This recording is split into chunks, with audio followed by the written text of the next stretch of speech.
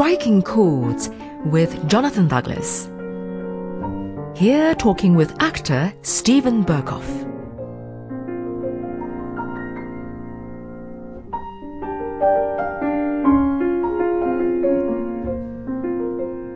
Now, Steven Berkoff, the name of this piece, Shakespeare's Villains, a Masterclass in Evil. Now, somebody famous, whose name I can't remember, once said about Milton's Paradise Lost that the problem was, or the point was, that Satan was so much more interesting than God. Is that how you feel about the way villains are portrayed in literature and in Shakespeare particularly? Well, they're not. First of all, I think that's an easy comment that Satan is more interesting than God. Of course he's not. There's nothing more fascinating than the manifestations of what God can create, does create, and inspires. The works of God are manifold and amazing, and what the villain does is to try to undo a certain section of those works.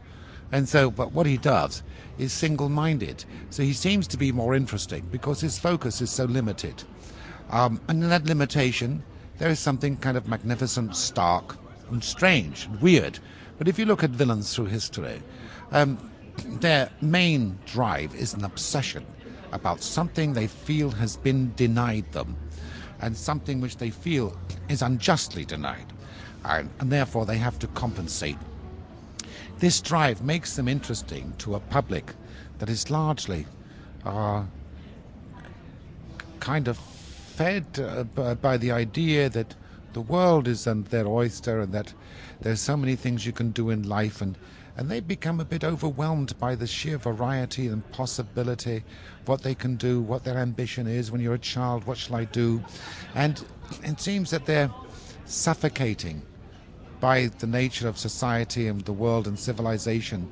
The world was much simpler in earlier days. You know, caveman just had to go out, hunt down the food, and jump on his woman, and that's it. It was we'll make a fire, and everything was ruled by necessity. But now, since there's no necessity, you don't have to go out and collect the firewood, and you don't have to kind of hunt the animal and skin it and cook it and leap on your woman so frequently. Life has become diversified, and mostly life today is about, for most people, what kind of computer you should have. Whereas for the villain, he brings life back to its basics. You know, there is one basic form in life: how to deal with this, how to get what I want, what is this singular ambition, how to rid myself of this being, how to kill, how to rob, one particular thing. And so that makes them attractive, but otherwise, because the villain is kind of represents the human aspiration for simplicity, for just a directness. And I think that way he becomes attractive. Also, he functions as a kind of an appendix that we all have in us, the seed of villainy. Everybody is born with that kind of obsessive desire, and greed. It's part of the child, the need, in fact, to survive.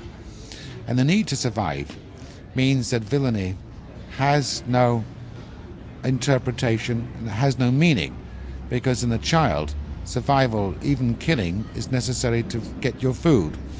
And in animals, particularly, some awful instincts that in some animals, the siblings are even destroyed inside the womb of certain animals in order for their survival.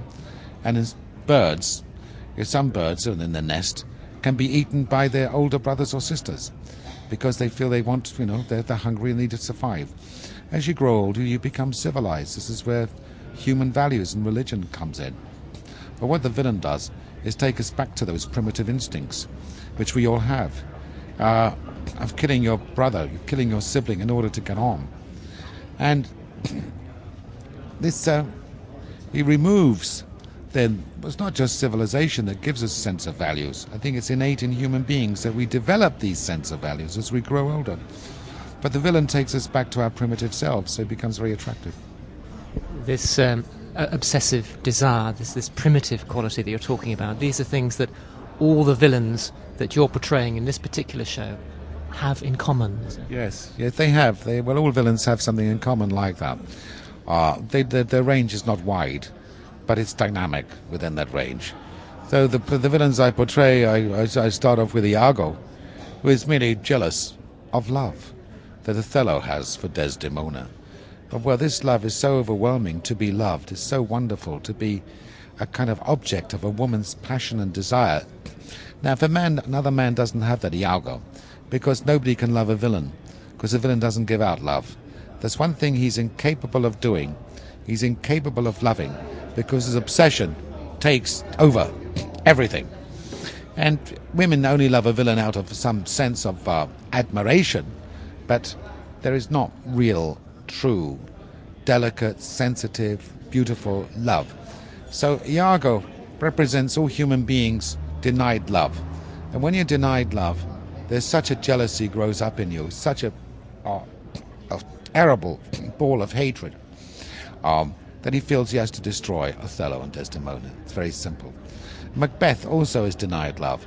He feels he's denied love by society, that hasn't rewarded him for his efforts of being king. So his wife also denied love. She substitutes love for power. This is what a lot of villains do. They can't have love. So she encourages her husband, Macbeth, to kill and take life in order to achieve it. And then the third villain I do, I don't know, yes, Richard III.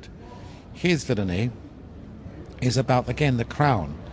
Well, the crown seems to be a substitute for love. It's, if you cannot have love, if you cannot win it, earn it, what you can do is demand it. So what the villain does, he demands love through fear.